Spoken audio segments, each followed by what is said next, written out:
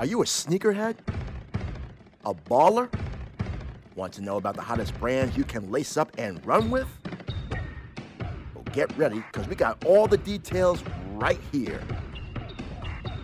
It's Kicks and Bricks, where we got game on the streets and on the court. Here's your host, Jamel Cutler.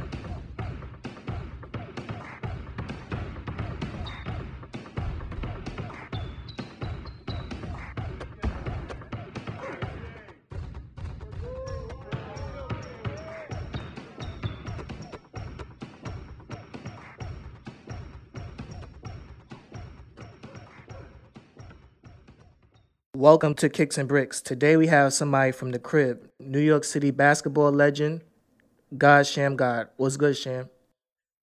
How you doing, man? How's everything? All right, so a lot is going on in the basketball community right now, but before we get into that, I want to talk about your own basketball journey, and a lot of people don't know this, but Mace was the first person that introduced you to the game. Can you expound on that a little bit more?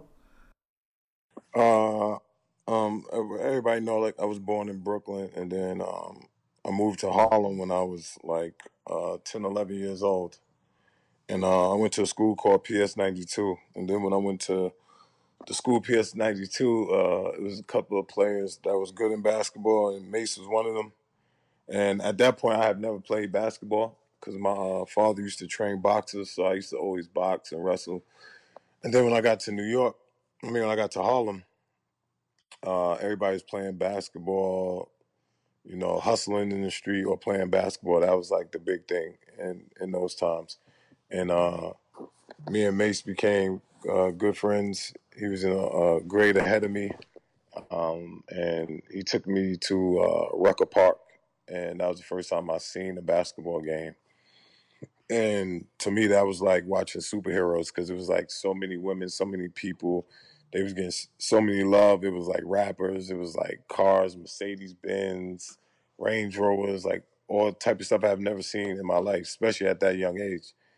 And just being around Mace, um, like I said, he was real good in basketball. He was playing with Young Life and different people, and he just took me along with him. And then that's when I kind of found the love of basketball. What type of player was he? Mace was a good player. He was a good player. I mean, he was known in the streets for basketball. He played at a high level. He went to Manhattan Center. At the PS 92, he was like one of the best players. Like every team he was on, he was like one of the best players, like top three players. So he was way above average player. And what type of player was Cam back then? Cam was actually a great player then. Like, well, when I first started playing basketball in the streets in AAU, that's all I heard about was Cam. It was Cameron and a guy named Wally Lynch. They was in the backcourt for Gauchos, and Cam was like on his way to like stardom. Then like everybody thought he was gonna be All American, All Cities, things like that. So he was the man. He was scoring like 25 points, 30 points in AAU and biddies, midgets, and things like that. All right. And to me, when I look at you, you and guys like Skip to Malou, you guys were ahead of your time. And I always felt like you were the Earl of Pearl Monroe of the late 90s. Yeah, I mean that's a God bless, God rest in peace. I mean I love Earl of Pearl. So I mean I like to say I don't know if I was ahead of my time. That's up for people to debate. But I know things that me and Rafa was doing was way different than what people was doing at the time we was growing up. And even before I played basketball, Rafa, skip to my Lou, Rafa was already nice. He was like real nice in basketball.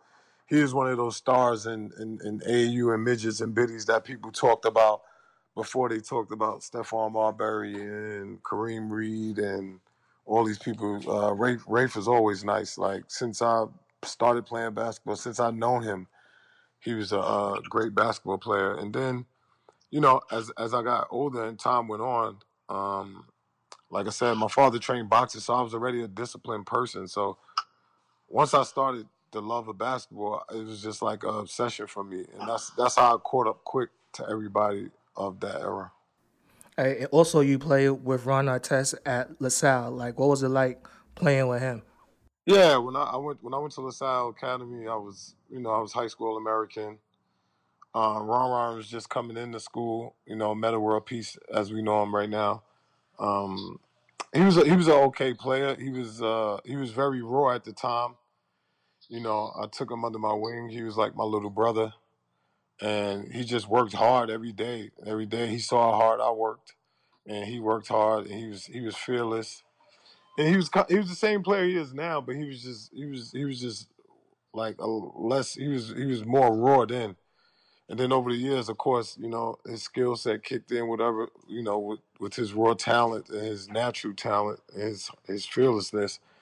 And then he became, the player he became today, that people know him as today. What's the craziest Ron story you have from that time? Uh, I remember when I remember one time we was playing against Vince Carter and them in in Rhode Island, Providence, Rhode Island. And Vince Carter caught a dunk, and Ron took the ball, and he went to full court. He didn't want to pass it to nobody so he could dunk back on him. And then when he dunked, he was saying, yeah, everybody know who you are, but you better know who I am. So that was like the craziest thing at that time. And like one of the best games like that I ever saw growing up was like the Golden Hoops Classic in '93. Like, and I think that was like the golden era of New York City basketball. I think it's on YouTube right now. Yeah. It, Yep. it was Gauchos versus Riverside. Like he talk about Mhm. like how intense that rivalry was and still is today. Back then, Gauchos versus Riverside was like Cleveland Cavaliers versus Golden State, if people understand, because it was the best players in New York City on one or two teams. If you was on Gauchos or you was on Riverside, and then the people around the country that was good in basketball, either Gauchos flew them into play or Riverside flew them into play. So you got to think, on my team it was me, Felipe Lopez, Stephon Marbury, Gary Saunders, Charles Clark, Eric Harris. On the other team, it was Kareem Reed, uh, Rafe Austin, Melvin McKee, Reg Freeman. It was just the best talent in New York, just on two different teams. It wasn't that many AAU programs like it is now. So it was great rivalries because at the same time we all was friends, like off the court. So then so on the court, it was way more intense about bragging rights and things like that. Like and Kareem Reed, like I don't even think he was 6 foot, but he was like such a problem on the court. He got the biggest heart in the world. He got the biggest heart in the world. That's the most competitive point guard I ever played against in my life, even NBA, college, overseas. We start calling him Big Game Reem because, like, in every big moment, wasn't no moment too big for him. And he's a living legend. And the same thing goes for like Stephon Marbury. Like I don't think a lot of people give him the respect that he deserved. Like he was such a legit prospect at such an early age. Yeah, Stephon Marbury is the best is the best point guard to ever come out of New York City. And especially for my era. Um, like Steph was a child prodigy from the start. Like if you think about Michael Jackson, God bless the dead, Floyd Mayweather, um, let me see, Mike Tyson, let me see who else was like that. Kobe Bryant, Stephon Marbury is in that class. Since he could walk, he probably was the best player in his class. He was the best fifth grader, best sixth grader, best ninth grader.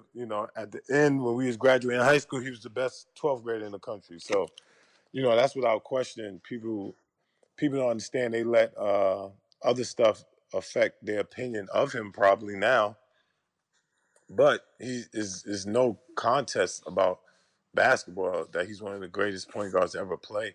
I was looking up something the other day. He was the second point guard, even in NBA history, to average 20 and 10 for his career. And you know who was the other person? Oscar Robertson.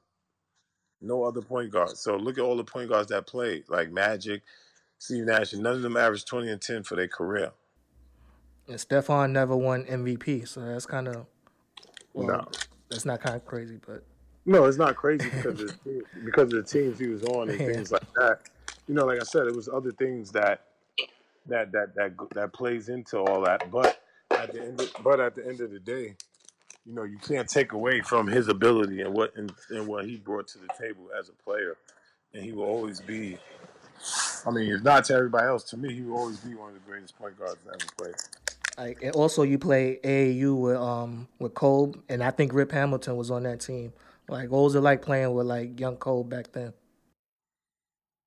For me, Cole, we didn't play AU yet. We played ABCD camp together, All American camp, and that was an amazing feeling because at that time you had an idea what he was trying to become. You probably, we young kids, we probably didn't believe it, but we had an idea what he was trying to do. And rest in peace is such an honor because me and him, was close friends. When his father asked me to train him to teach him how to dribble, at that point, I just thought it was just, teaching somebody how to dribble, not knowing one day he would become one of the greatest players ever lived. And to the point where, 20 years later, just 2 summers ago, he brought me to train his daughter and stuff like that. So, rest in peace to his family, everybody that was in the accident, shot, things like that. Like looking back now, like I think the work that you did with Kobe back then kind of laid the foundation of kind of what you do now with Dallas. Yeah, yeah. I mean, like I said, yeah. Of course, I wanted to play in the NBA 20 years and be Hall of Fame, but it seems like God has always put me on a path to be a player development or a coach because all my life I've been helping people, whether it's learn how to dribble, whether it's learn how to do moves, one-on-one moves, and things of that nature. So I think this has been my path my whole life, and I'm just happy to walk in my purpose now. Like, and I think another one of your lasting legacies is the invention of the Sham God. Like, that move is one of the most common moves in the league right now. Like, Kyrie use it, James Harden, Russ. Like, can you tell us the story about how you came up with that move? My whole life I was able to dribble, and there's so many moves I did in my life that people, sometimes people that know me little from when I was young, they always say, "Oh, that wasn't a Shamgar move. That other move you used to do was the Shamgar move." But at this certain time, that move in the NCAA tournament, I was trying to do another move, and I messed up, and I just reacted, and then by me reacting came that move, and I used to watch tapes in slow motion, like just so I could learn dribble moves, footwork, things like that. And once I watched that in slow motion, I was like, man, this move could work. Like this could work. And then every night I used to go to the gym with Corey Wright, which everybody know that was like my backcourt mate in Providence, and I used to practice against him every day at nighttime until I perfected it. And then after that, I went home one summer right after the NCAA tournament. I just hear the little kids like, "Man, I'm doing the sham guard. I'm doing the sham guard. I'm doing the sham guard." And then it just was a humbling experience for me. And then it just took on a life of its own. Yeah, like, and how do you feel like something that you kind of came up with, like, kind of stood the test of time? Because we have Kareem and his skyhook, Magic and his no look pass, and we have Sham God with the Sham God. I mean, for me, it's just a humbling experience. Not in a million years. Even if I thought about it, I probably couldn't have made this up. Shamgar will be here. Even when I'm dead and gone, kids will be learning the Shamgar and calling it the Shamgar. So, you know, I don't know why God chose me for it, but I'm happy He did. And I'm gonna just do my best to teach the next generation of ball players. And if I'm not the greatest dribbler ever, I'm gonna spark the brain of the greatest dribbler ever. So like you came in the league in '97, like, and back then the game was dominated by big men, and like today, like the game is dominated by guards.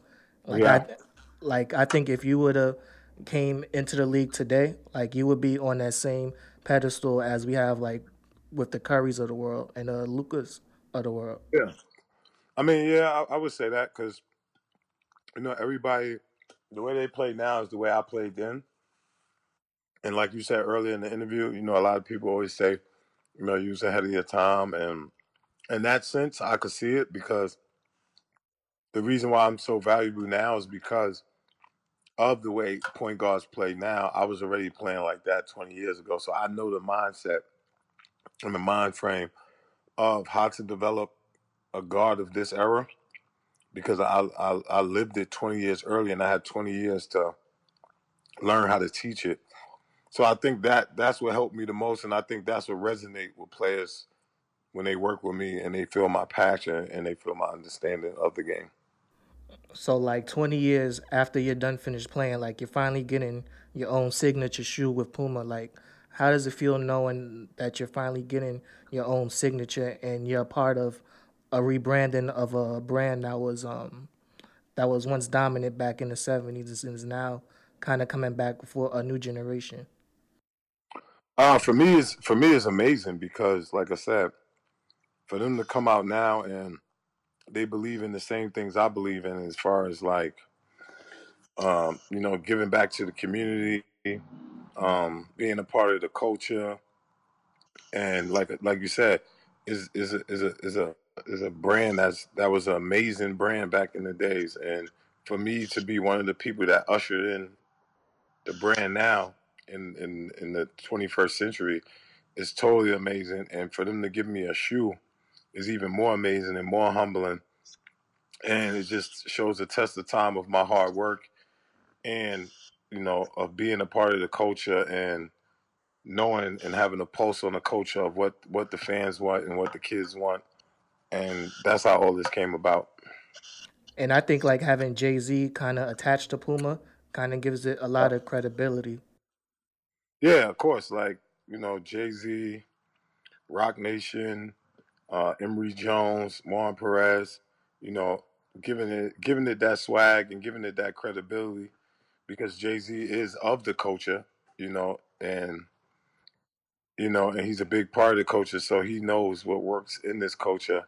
And for them to have a person like him on board of his magnitude is amazing. And the shoe is reasonably priced at $100, so like people don't have Yeah. to break bank to cop a pair. Yeah, we wasn't going to do that because, like I said, it's for the culture and it's for the community. So we wasn't going to do that, and half of some of the proceeds go to giving out masks in New York City to grant housing, for COVID-19 because they lead the cases in New York of deaths, and we partner with Share for Life found organization, and they run programs in the city for brown and black communities, inner city housing because if you ever grew up in inner city housing, they got the leading, most cases of domestic violence, drug use, everything. So, they do a whole bunch of programs, whether it's food programs, whether it's after school schooling programs for the kids. So it's just been an honor to collaborate with Janine Salisbury from Share for Life Foundation. And what I like most about this shoe, like the red and black colorway, is kind of a reflection of the colors you wore at LaSalle, and like Yeah, and and the shoe kind of has like a NYC style to it. yeah. So the shoe is just a roadmap of my life. Anybody that know me, you know, um, I designed the shoe along with Puma, and like even the color wave to the sole to the name on the tag. So like the red, black, and white, that was my LaSalle colors. and that was my McDonald's All American colors jersey, and I represent. I wanted to put that on there because my McDonald's All American class was probably one of the best McDonald's All American class ever, if not the best. It was me, Stephon Marbury, Vince Carter, Paul Pierce, Antoine Jameson, Chauncey Billups, Sharif Abdul Rahim, Randall Jackson, Wayne Turner. So I wanted to represent them. And then if you look out on the side, they got the concrete on the side. You know, the concrete represents two things. It represents Jordans was my favorite sneaker coming up. Between the twos and the fours, and they had the concrete on them. And then I come from what we consider the concrete jungle, New York. So I wanted to make sure we had the concrete on the side. Then I got GS on the tongue for God Sham God to represent my family and my name. And inside we have the tutorial of how to do the sham guard because everybody always asks me how to do the sham guard. So if you look inside in the soul, you see step by step how to do it. So I just wanted to represent that part. I never told nobody this, but like on a cruise a couple years ago, they had like a basketball court, right? Hmm. And these girls was around, so like I try and like do some stuff that I know I shouldn't be doing in front of people. So I tried to pull out the sham guard, but instead Hmm. of doing that, I fractured my ankle on the Man, court. man, you need these sneakers because these sneakers, the top part is designed to hold your ankles tight and stuff like that. All right. And what I like about the 1997 theme that you Yeah, had 19, earlier, then I got 1997 yeah, on the back because that's the year I got drafted, and that's the year that the whole world saw the move in full fledged. and also you and Puma kind of collaborated, like you said earlier, and donated 1,997 masks to Yep, NYCHA. yep, yep. We donated to grant housing for the mass for COVID-19, and then we got more stuff coming up the pipeline. So we just working, we just working for the culture. And, even besides the mass, if you look what Puma's doing around the world and the country as far as reform and, Black Lives Matter, it's for the culture. So I'm just honored to be a part of a brand that's about my culture and my people. All right, so like COVID is something that nobody saw coming, and it kind of added on and compiled to like what's been like the roughest NBA season ever. Like it Yeah. started with the death of David Stern, Kobe, and now this. Like, what do you think about the bubble scenario that's going on in Orlando in a couple weeks? I mean, right now it's hard to tell because, I mean, the plan's sounding good, but it's I mean, up in the air. It's hard to tell because it's still a lot of stuff that we have to that everybody had to figure out. The NBA had to figure out. The players had to figure out. And like you said, this is the first time this has ever happened. So we're going into uncharted territory. So we gotta wait and see how everything shakes out. As of right now, we gotta leave the things. You gotta leave the stuff up to the experts. And like I said, when we get down there, we'll have a better understanding and more educated about what's going on and how things being run and how things are being done. So until then, we just got to sit back and wait and see how it go when we get there. Like one positive I think that can come out of this for like for the older coaches, like who probably can't participate, it might like give a younger guy a chance to show what he can do on the sidelines. Yeah, it's gonna give a lot of people a chance. It's gonna give players a chance. It's gonna give coaches a chance. It's gonna give referees a chance. It's gonna give everybody that's going in the bubble a chance to be more because everything is so condensed. What's going on in these next 3 months that other people are going to automatically have to step up because we're not going to be able to do certain things that we normally was able to do when we didn't have the pandemic. So some people should be excited. It's a nervous and exciting time, but I believe in what's going on. I believe in the NBA. I believe in Adam Silver. I believe in us as people. And I believe in how we adjust as people. So I believe everything will work its way out.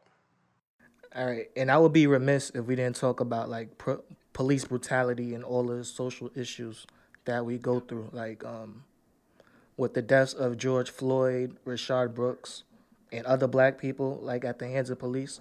Like, what do you think needs to happen so that mistreatment can change for us? I think they I think we all got to come together and have dialogue and learn. They need to learn our side. We need to learn their side. We need to have better communication. I think the police officers that go in academy, they should have mentors. It's like when you go in the NBA. If a rookie come in the NBA, he has a mentor. That show him the right way to do stuff and show him the ropes.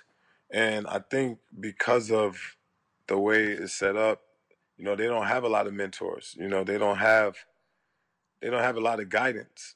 And for a job of that magnitude, you need to take every effort in